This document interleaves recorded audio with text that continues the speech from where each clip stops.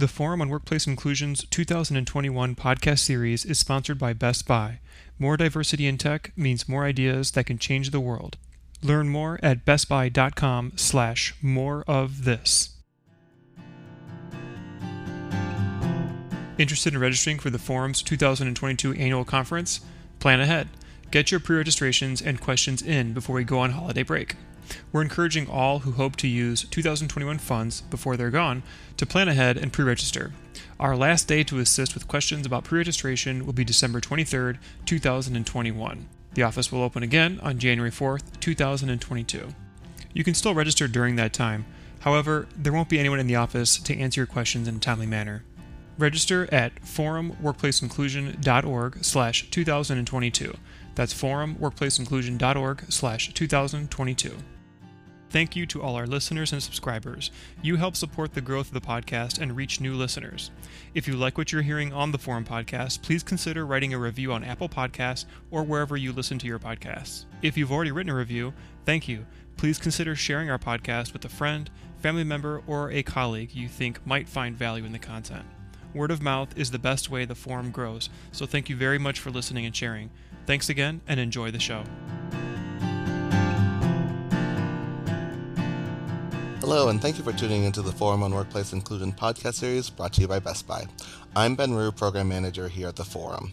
We're really looking forward to today's podcast, Hiring Revolution, with Trina C. Olson and Alfonso T. Wenker of Team Dynamics. During this podcast, Team Dynamics co-founders Trina C. Olson and Alfonso T. Wenker lay out the six-part process outlined in their forthcoming book, Hiring Revolution, a guide to disrupt racism and sexism in hiring. They'll share what they have done to find and hire teams of people that are incredibly diverse across race, gender identity, sexual orientation, religious tradition, age, ability, ethnicity, immigration experience, and more.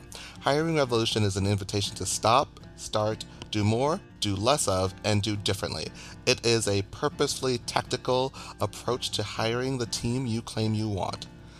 Through a thoughtful reimagining of team building, you will begin the process of reckoning with all the times and places where your hiring intent find the best, most qualified workers did not ultimately match your impact, inadvertently convincing yourself that white male workers were the best choice. The session explores small, medium, and large shifts that can transform your hiring practices toward a more equitable way of doing business. The session does not spend time pointing out everything done wrong in hiring days past. The Hiring Revolution session will identify specific problems and pair each with a viable solution you can start implementing today. After this podcast, listeners will be able to understand how current hiring best practice produces racist and sexist results, learn new tools to disrupt individual and group race/gender bias when hiring, and explore a revolutionized approach to hiring to truly achieve your race/gender hiring diversity goals. Trina Olson is the next guiding voice in the conversation about the future of work and equitable work culture. CEO and co-founder of Team Dynamics, Trina believes going to work in America can feel fundamentally different if, and only if, we deal with the impacts of racism and sexism. After the murder of George Floyd, Trina crafted a curriculum for white leaders, including the staff of Senator Bernie Sanders, to process and plan without burdening POC colleagues. For the past 25 years, Trina has held key leadership roles around the country in New York, Washington, D.C., Seattle, and Los Angeles. A two-time executive director, she has lobbied the White House, raised millions of dollars, and effectively mobilized for major progressive policy and cultural change. Trina has authored numerous pieces on race and gender issues, including Seeking a Safe Haven, LGBTQ People and the American Immigration Experience, as a co-author. She's a co-host of the Behave podcast and a highly sought-after work equity advisor. Alfonso Wenker is a lauded movement and thought leader driven to convene, connect, and coach top executives to better align values with practice. President and co-founder of Team Dynamics, Alfonso is focused on organizing teams to create new paradigms for how people can work and lead. As a third-generation Mexican-American queer Christian man living in Minneapolis, Alfonso consistently gathers and responds to communities calling for racial justice and gender liberation. Before Team Dynamics, Alfonso spent more than a decade in the field of philanthropy, where he worked tirelessly to advance racial and LGBTQ justice while creating new opportunities for people of color to break into and lead in the field. Alfonso's work has been recognized as a Minneapolis/St. Paul Business Journal's 40 Under 40, Minnesota Nonprofit Catalytic Leader, and St. Paul Foundation's Facing Race Anti-Racism Awardee. Alfonso and Trina, thank you both so much for coming back. You are truly friends of the forum, and it's always so great to talk to you both. Yeah, thanks for having us back, Ben. We're excited to dig in again with you. Yeah, great to be here. Yes, and first of all, congratulations on the new book. How's that going? It's going really well. We launched Hiring Revolution, a guide to disrupt racism and sexism in hiring at the end of October. We had a great Minneapolis launch. We've been doing a ton of digital promotion all around the country. Earlier this month, we hosted about 100 people for a live book reading. So lots of folks are getting excited about the book, and we are looking forward to all of the engagements we have lined up in 2022 to support anyone and everyone who's doing hiring and wants to do it differently. Well, you asked how it was going, and I would just say, it's been a really vulnerable and exciting process for Alfonso and I to share as many stories as we share in the book about how we've experienced our careers, what it has been like to be people who hire, and for folks who are getting to know us for the first time, since this is an audio medium. I'm white, Alfonso's a person of color. I'm a cisgendered woman, he's a cisgendered man. So to really get to be in dialogue with folks about the substance of the book is really exciting. And I also just want to make sure folks know there is an e-reader and audiobook version available too. So as we think about inclusion and the fact that people like to receive their learning from a bunch of different modalities, we made sure hardcover, e-reader, and audio are all available. That's so great. And yes, it's inclusivity is what we're all here about, right? But let's jump on in. So what inspired you to write this book in the first place? So I like to tell people that we did not really set out necessarily to be authors. And I think if you would have asked us what would be the topic of your first book together, hiring would not have been at the top of the list. It may have been in like the top 10, but I think we probably would have wanted to talk generally about workplace culture or maybe gender. Gender is kind of a passion topic for us. We've been on this podcast before talking about gender, but one of the questions we get as a national strategy firm working specifically on race and gender equity with our clients is, how do we diversify our search? I don't think anyone on our team could name a client that hasn't asked that question. So people are pretty regularly hiring, right? And right now we're in this big conversation about who's available to work, and we might have some old ideas about who's qualified. So people are just constantly asking, how do we diversify our search? And honestly, we were getting frustrated because we kept having to kind of patchwork our answer together based on different ideas, anecdotes, things that we tried, ways that we're hiring at Team Dynamics. And so we said, we've got to just put this in one place. Let's write it down. And the thing about Trina and I is we've both hired more than people our age or at the point in our career normally would have because of the kinds of jobs we've had. So Trina, you've been in canvassing and political work. So that just means you're hiring a big team every election season. And for me, I ran a fellowship program where we would get over 100 applications to fill about 4 to 6 jobs every year for about 5 years. So we just have all these stories and all these tools and ways that we've tried to get out of the traditional approach or what has been, quote, best practice. So people were just asking, how do we diversify our search? And we said the number of people asking this question exceeds our ability to have one-to-one conversations. Yeah, especially now with the labor shortage, I use quotes because I think there wouldn't be a shortage if people were just paid adequately. Anyways, but with what's going on with the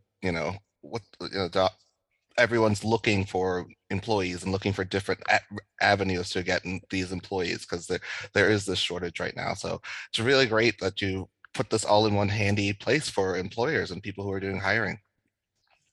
Yeah, the timing is feeling really fascinating because Alfonso and I started writing in 2019, right? Wow. And then all hell kind of broke loose from a bunch of different angles. So the COVID-19 global pandemic, the murder of George Floyd and subsequent uprisings. It's interesting, Ben, that you mentioned the worker shortage, right? Because so much churn has happened across industry. And it's really predictable by identity. And now it's bared out in the data who got shoved out of the workforce first, right? Yeah. Who was in low wage or low paid jobs, who were sort of last hired, first fired. And so we look at people of color, folks for whom immigration is part of their story, and women, especially women with children, especially women with children who are of color, right, got summarily sort of shoved out of the workforce. And just a couple of weeks ago, Alfonso and I interviewed somebody who comes out of the Harvard Business School on our podcast, Behave, about the quote unquote worker shortage. So I love that you put it in quotes, because it's just not true. There are a ton of folks who are ready, willing, and able to work. And because of the Byzantine filters people are using to hire, they're missing each other. Yes. So the companies and organizations that want workers and the workers that want to be at companies, they're missing each other. And so our hope with the book is to give people truly like a field guide. It is a step-by-step how-to. It's not wondering about the problem. It's here are things you can do this week to make adjustments so that you're sure you can find top talent. That's great. And I mean, there have been a lot of advancements in DEI, but we know there's still some pervasive problems. What particular problems are you addressing in this book, in the writing? Yeah, it's a great question. So what the book afforded us the opportunity to do was to go really deep on modern workplace data. So like you're saying, Ben, a lot of the disparities have been decades, if not centuries long. So they just kind of feel like it is what it is. We wanted to make sure that we were grasping onto the most current realities for workers. And so part one of Hiring Revolution does a deep dive into the problems we need to solve so that we understand the actions we need to take. And the best adjective we found to describe the pace of change in terms of race and gender inequities in hiring is glacial. So things are so slow, and they are not just magically getting better. In fact, as we know, right, systems of racism and misogyny reinforce each other until there is major interruption. So I'll share with your listeners sort of 3 statistics that knocked Alfonso and I down for a little bit, just because it was a lot to absorb, but I think really helps kind of light a fire and give us courage to do something differently. The first is that in modern day workforces, it is still the truth that people of color are twice as likely to have their resume or application move forward in a process if they whiten their materials, meaning leave off clubs and other affiliations that are really valuable, maybe even change name or address so that it feels less sort of signifying of a cultural community. And so right now, again, imagine identical resumes. So the same amount of prepared, just because somebody makes an assumption that somebody is a person of color, they are 50% then less likely to move on to the next round. So resume racism is alive and well right now.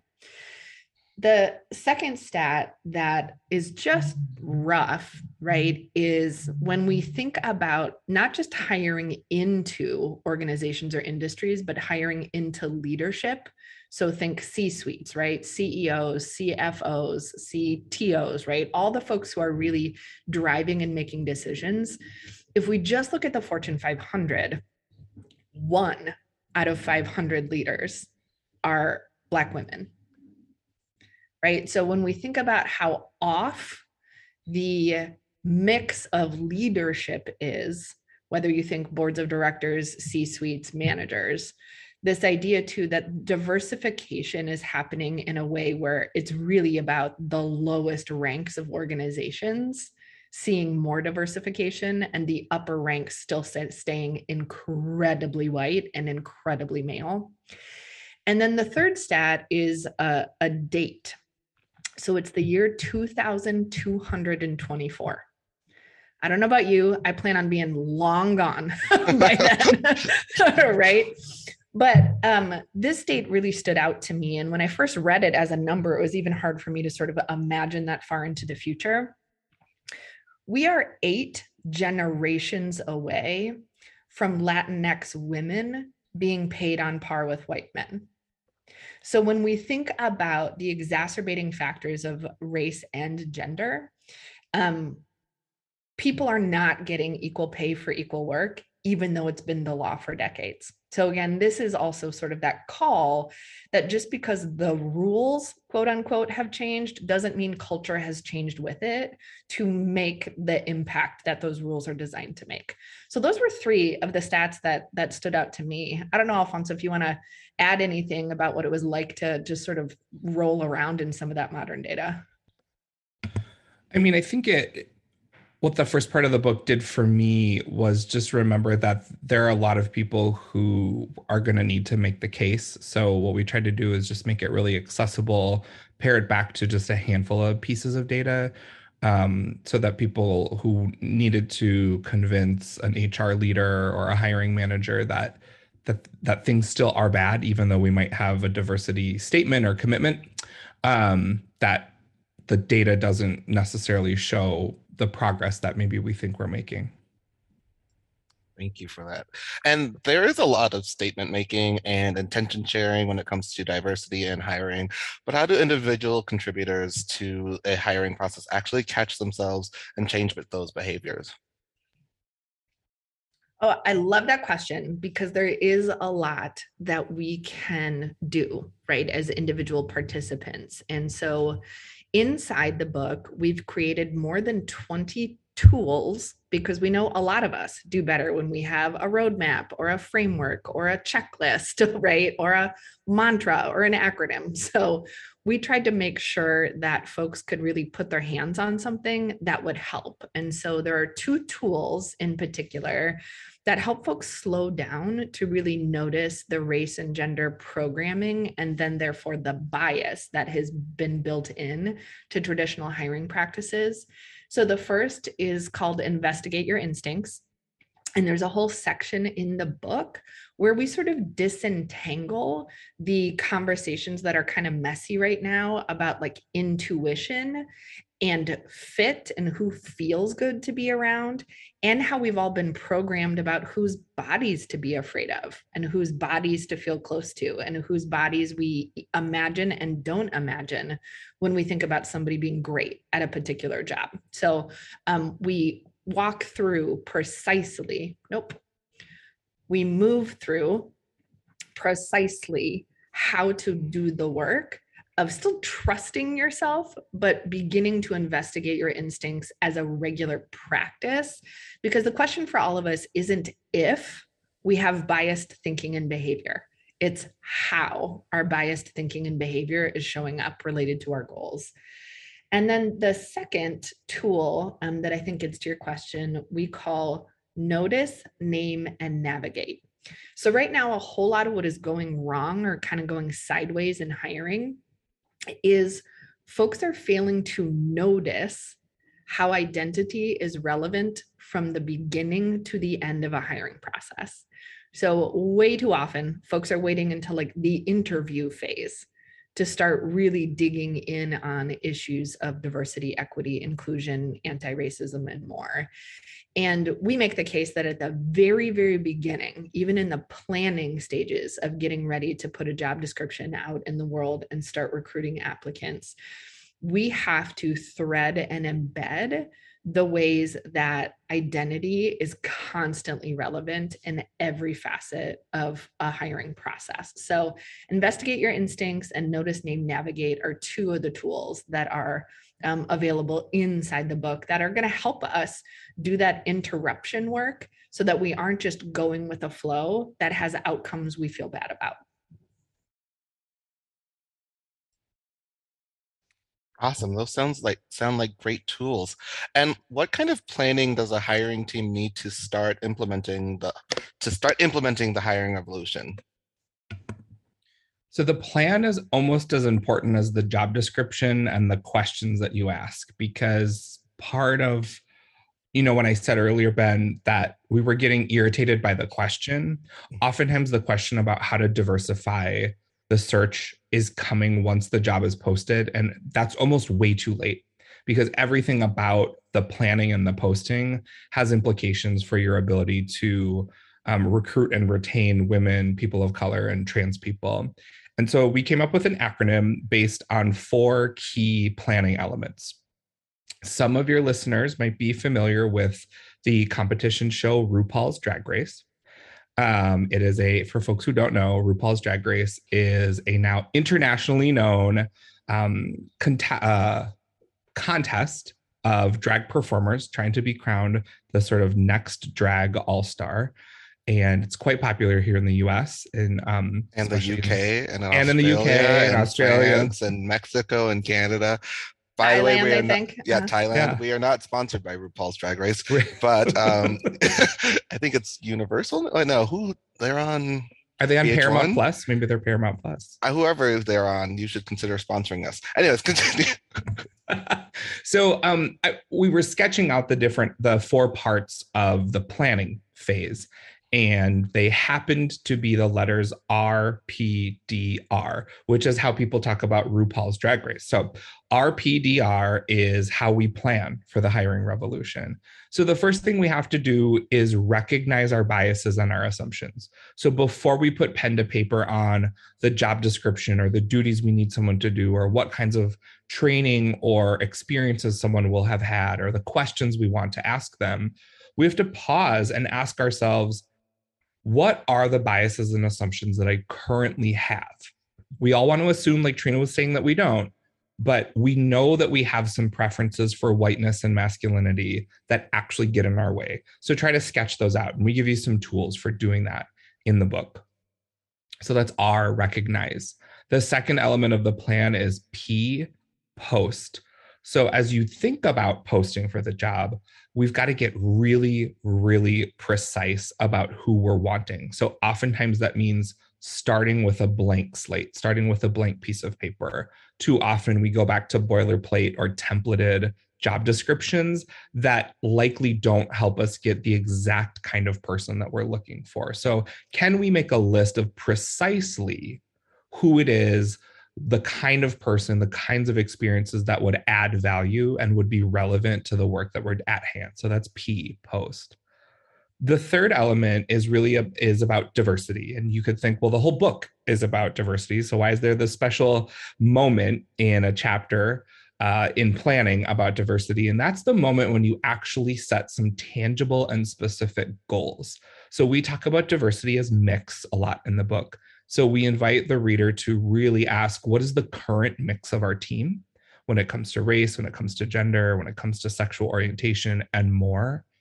And then decide what's missing and how would the inclusion of missing identity groups benefit, improve, change, create more innovation on our team. So really having some reasons behind those goals, and then coming up with a structure to track the diversity of your candidates at every stage. So whether you're doing an online application or people are submitting some sort of form to the first round of, let's say, phone screens, and maybe your third round and you're doing an in-person interview, or in our current life, a Zoom interview, right?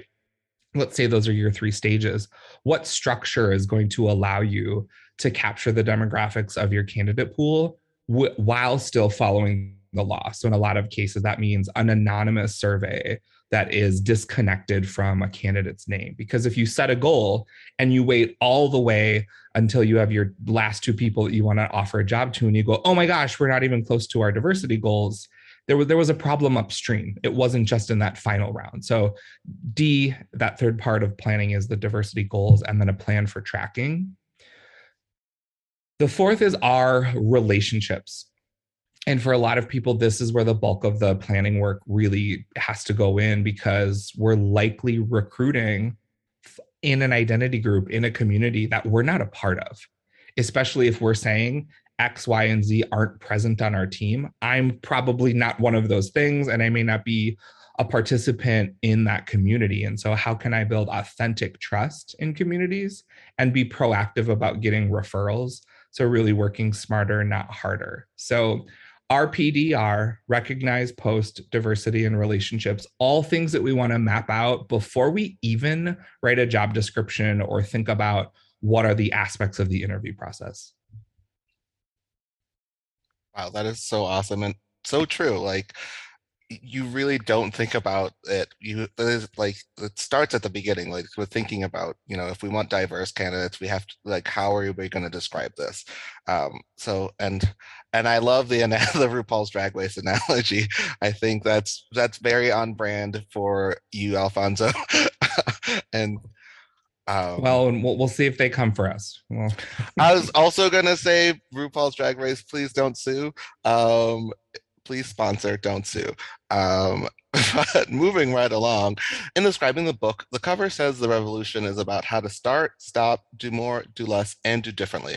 What are some of the things you're inviting us all to try? Because that's a lot. Yeah, so the book is full of all of those things, and we're going to have to do a little bit of each, but some of our favorites. So the first thing we're stopping resumes, and we're stopping cover letters. So the current practice and tradition of resumes and cover letters really only reinforces preferences for whiteness and masculinity. It's about performing. You can just Google a resume format and a cover letter format, but it doesn't really tell us enough about the candidates that we're looking for. So we're inviting people to stop resumes and cover letters and start asking, what do we need to know and how can we learn it? Is it an online form? Is it an application? Is it recorded audio? Is it just a bullet point of the kinds of tasks a person has ever had to do for their job? We've just found in the dozens and dozens of resumes and cover letters we've both looked at in our careers, they just don't give us the kind of information we need to know to actually make the choices. The next thing, and I think this is a really popular conversation right now, we're going to start posting salary ranges. Even if you're willing to go above or outside of that range, you can still say, we want to start the conversation in this particular range. It's just a waste of someone's time to not talk about salary from the very beginning. Agree 100%. Thank you. Like, there have been we've had friends who've been like, this job seems awesome. We've gone through the whole interview process. And then they're like, oh, it would be a giant salary right. cut. And it's $40,000 less than I currently make. Oh, exactly. I didn't know that. And it's so frustrating when they won't tell you up front, because it just wastes so much time. Yeah. So I'm all 100% behind that. It's a big push right now, and we're happy to be a part of that large conversation that's happening in a lot of different corners. The next thing we're going to stop degree requirements. The truth is, for a bunch of jobs, the degree, the sort of undergraduate degree or the associate's degree or the GED that I have or the high school diploma that I have doesn't actually tell you anything about how ready I am to do the job that you need me for. There's absolutely some cases where some really specific sort of training or credentialing is necessary. And let's take me, for example. I have a 4-year degree in journalism and public relations. That is not what I do. My degree maybe helped me be a better writer for this job that I do, but as an equity consultant, I do organizational development work. I'm an expert in organizational development and culture change. I do not have a degree in those things. So my degree really primarily tells you that I successfully was able to find the resources to attend a college, which is currently pay to play. So I have to find the money for it through loans, through federal grants. Maybe my family has some access to resources. And then I have to be able to navigate that educational experience and attain the degree. It doesn't tell you if I'm ready, willing, and able to do the job that's right in front of me, right? So we're going to stop degree requirements. But what we're going to start is actually what we call the readiness and value add tool. It's another resource. You can actually get all of the resources we're mentioning at hiringrevolutionbook.com. So buy the book, and then you can use all these interactive resources on our website. The readiness and value add tool dispenses with the traditional notion of qualifications. And it says, what does someone need to be ready to do before they come through the door? So what is something we need them to have done before or be able to do? And then what are the perspectives, vantage points, or experiences we hope they have that adds value to our team? So rather than saying 5 years of experience, well, I don't really know what the difference between 5 years and 7 years is. But what I can tell you is I need you to know how to manage a budget of $2 million, or I need you to, in each quarter, develop 10 new sales leads. So shifting from this old notion of qualifications and then talking about what are you ready to do? What are we willing to teach on the job? And then what do we think your value add would be to this team? I know I keep saying this after every question, but that is really awesome. And it is very revolutionary, especially the degree, like eliminating degree requirements. Although I think companies like Google and I think Twitter are already kind of moving that direction, if I'm not mistaken. Yeah, there are some folks definitely out front on that. And again, this is just about recognizing there's a lot of ways to learn something now. And so it's not about diminishing the value of college. It's about saying, if we're only fixating on how somebody learned, and we're assuming we know a whole lot because of one experience, where like for me, that would have been over 20 years ago. So is that idea too, right? A whole lot of modern research is saying that most of the skills in, I'm trying to figure out what to call them. I don't want to say white collar, in like computer jobs. Or like the information age, is that what we're in right now? Sure. There was the industrial revolution. I think we're in the information, or like, yeah. Right. I know that. I know that people in Alfonso's family have called it like internet workers or desk workers. You're just like, yeah, okay. Yeah. So for those of us that have these kinds of jobs, the shelf life of skills is about 5 years. That's how fast technology is changing, right? So we think of the platforms that we use, you think of the kind of analysis, you think of where the human worker is adding value and being different than like AI. So the fact that most of us need to be continually building our skill set, it doesn't make sense to over-index on something some of us got access to by the age of 22, right? It just isn't the only relevant way to learn something. Yeah, and I also love addressing the whole idea of, yeah, you need 5 years of experience. It's like, well, what does that mean? Like, right. I could have just been at this company for 5 years, done a terrible job and learned nothing. But totally. I could say I was at the company for 5 years and I have 5 years of experience at this company. But what was I doing there? I have no idea. But I have the experience. I can put that on my resume and say like, yeah, I have that experience. I love focusing on those like what you bring. Like, can you do this? Like, right. Because we're conflating length of time with excellence or quality. Yeah. And we're just making an assumption that one begets the other. And exactly to your point, it could be that somebody has managed a team of 15 before, but they weren't good at it. Yeah. But they have done it. Right? Yeah.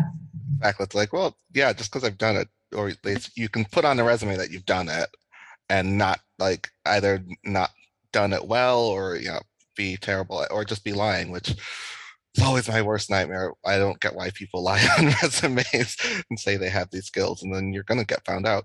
Anyways, moving right along. So let's say the hiring goes well. What about onboarding and organizational culture, which is really important? How do these reinforce the revolution? Ooh, yeah, you can really mess it up at the end or the beginning of somebody's tenure. So Part 3 in our book is all about getting from making that decision of who you want to actually that person starting the job, right? Because hiring is just a beginning to what you hope is a retained, expansive, useful relationship to both the person doing the work and the company who's getting the work done. And so for us, right, we can't have our hiring process be wildly out of step with how we are actually inviting people to be part of our teams. So when we think about folks getting started in the first 30 days, the first 100 days, Alfonso and I are really not big fans of keeping people in what we would call like tryout mode. Right. So it's like you're still proving, you're still showing, right? When the reality is you work here now. So we all made our very best guess that this was going to work out and this was going to feel good.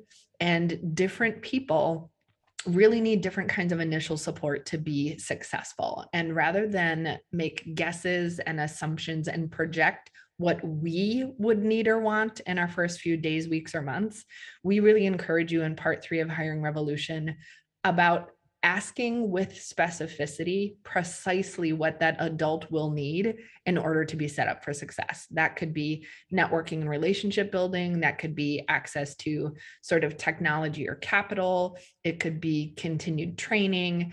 And so again, don't be hazing people on the way into your organization. Don't operate from a stance of you better prove, but our goal is that your hiring process will be so strong that you will feel super confident, right, in who you are bringing on. And the question we ask people to consider is, how are you willing to be changed? And what are you willing to do different because somebody new has joined your team? Rather than sort of come at new people with an assimilationist strategy of like, hey, let me take you under my wing and show you how to like do well around here.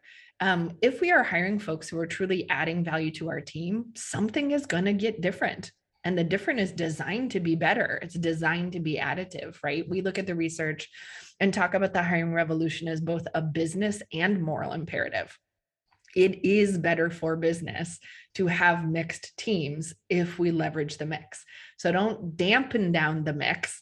Say, okay, cool. Well, nobody's ever asked for that before. Or like, oh, wow, I didn't even think of that. Cool. How can I get you what it is you need to be successful? So again, operating from this stance of not protecting organizations from workers, setting up workers for success on behalf of the mission of the organization. So it's sort of a mental paradigm shift. Yeah, but I kind of get it. It's like you don't want just like, if you say you want a diverse team and you want to hire diverse people, you want them, like you want to hire them theoretically for their diverse experiences and diverse thoughts, and otherwise you just be like, oh, I just want another body to fill this spot. Right. Right. We always say this is not about like political correctness at all. It's that, research really shows that we're better at solving problems if we have different vantage points. Right. But if you, me, and Alfonso all were raised the exact same way, in the same place, at the same time, having the same lived experience at Target and at school and at the bank, we're more likely as a team at work to get stuck in the same spot. Right. Because just other things don't occur to us. It's not that we're unintelligent. It's that we're all limited by our own lived experience. Right. And so the larger the variety, the more innovative you can be if you allow people to bring that difference. Nice. So you're saying there's no 90-day probation period at Team Dynamics? Nope, because employment is at will. And if you can't do the job in 90 days, okay, cool. Yeah. Right. So this idea that you're keeping people in this really, in this really stressful tryout period, where if you take the stance of it is your job to set this new person up for success and you take that seriously rather than they better prove to me every which way that they care, that's not what the current workforce is interested in. The current workforce is not interested in being treated poorly or badly, right? That is not a place where folks are going to stay. And so I think it's a real shift for people to stop being in that like protective and defensive stance, and to rather like be in this really like stance of welcoming and hospitality, not just because nice is cute, but because it's going to make people more successful. So this is going to be the last question of this interview, which is so disappointing because it's been such a pleasure to have you both back and to talk to you, talk about your book and the great work you are doing and changing the world of hiring and leading the hiring revolution. But I think it's a great question and a great an individual who wants to be a part of the revolution. What if I am the first or only person on my team that is inspired by the revolution right now? Oof. So first of all, if that is you, you're not alone. We're here too. So somebody might not be right with you in your organization or in your staff meeting, but you, I promise, are not by yourself. There is a lot of us who deeply believe that in our lifetime, there is a major forward movement we can make when it comes to equity and inequity in hiring. So towards the end of the book, we have a section about the responsibility of revolutionaries, right? And our assumption is people who pick up the book are picking it up and reading it because they really are catalyzed by the norm being out of whack with our values, right? And that when our impact doesn't match our intent, we want to do something differently. So if you are the only person, we wrote all of part 1 so that you could use it to make a case. You can literally turn the book around, hand it to a supervisor, walk into a meeting, have a highlighted or flagged page and say, hey, this is happening. Maybe we weren't aware of it, but now that we are, as we think about these enormous disparities in race and gender, let's be part of the solution, right? Let's not just be the folks who hang in back and wait for somebody else to do something better. This is really kind of the statements we've been making or the values we've been espousing. So let's live into this a little bit. So we've made sure to really give folks the evidence they need in a really digestible format so that folks who might be really new are able to take in the stats and the stories. And the second thing I would say is there are all of these activities that you can offer and do together in small and large groups so that it isn't just sort of you running a solo campaign. It's you saying, hey, I have these new tools. As we're imagining this next job description, I've got some ideas of stuff to include, some stuff to cut, and some stuff to change. Do you want to go over this together? Right? So if you're in a hiring committee, or if you're part of the talent acquisition or HR team, or if you're one of the people that gets an email asking for referrals for a particular role. So we've designed things that can be done in small groups until the groups get larger and larger. And then this becomes the new standard. So that's really our goal. Thank you so much for that, Trina. Alfonso, is there anything you would like to add? I just hope that folks are really just hearing the possibility. It can sound scary, it can sound big, but what we try to do is make it bite-sized. Like Trina said, there's 20 plus activities and resources. They're all on the website, hiringrevolutionbook.com. You can get a copy there. You can download all the resources. And we also want to hear folks' stories. We want to hear how you're piloting, testing things out, introducing these tools to your team. Awesome. Well, thank you both for coming back, and happy birthday to both of you, you December babies. Thanks, Ben. It was fun to be here. Thank you. Thank you so much, Trina and Alfonso, for this wonderful podcast. And thank you to our listeners and our sponsor, Best Buy. To learn more about the hiring revolution, visit their website at www.teamdynamicsmn.com. New episodes of the Forum podcast are available at forumworkplaceinclusion.org/podcast. You can also find the podcast on Apple Podcasts, Spotify, Anchor, and Stitcher. Thank you again for listening, and have a great day. Thank you again for listening to the Forum on Workplace Inclusion podcast. Don't forget to subscribe to our podcast to get updates and the latest episodes. Also, tell us what you think by reviewing our podcast. We'd love to hear your feedback. For more information, visit us at forumworkplaceinclusion.org or search Workplace Forum on Facebook, Twitter, and LinkedIn. Thank you very much, and have a great day. The Forum on Workplace Inclusion podcast is recorded at Augsburg University in Minneapolis, Minnesota. One of the most diverse private colleges in the Midwest, Augsburg University offers more than 50 undergraduate majors and 9 graduate degrees to 3,400 students of diverse backgrounds at its campus in the vibrant center of the Twin Cities and nearby Rochester, Minnesota location. Augsburg educates students to be informed citizens, thoughtful stewards, critical thinkers, and responsible leaders. And Augsburg education is defined by excellence in the liberal arts and professional studies, guided by the faith and values of the Lutheran Church, and shaped by its urban and global settings. Learn more at augsburg.edu.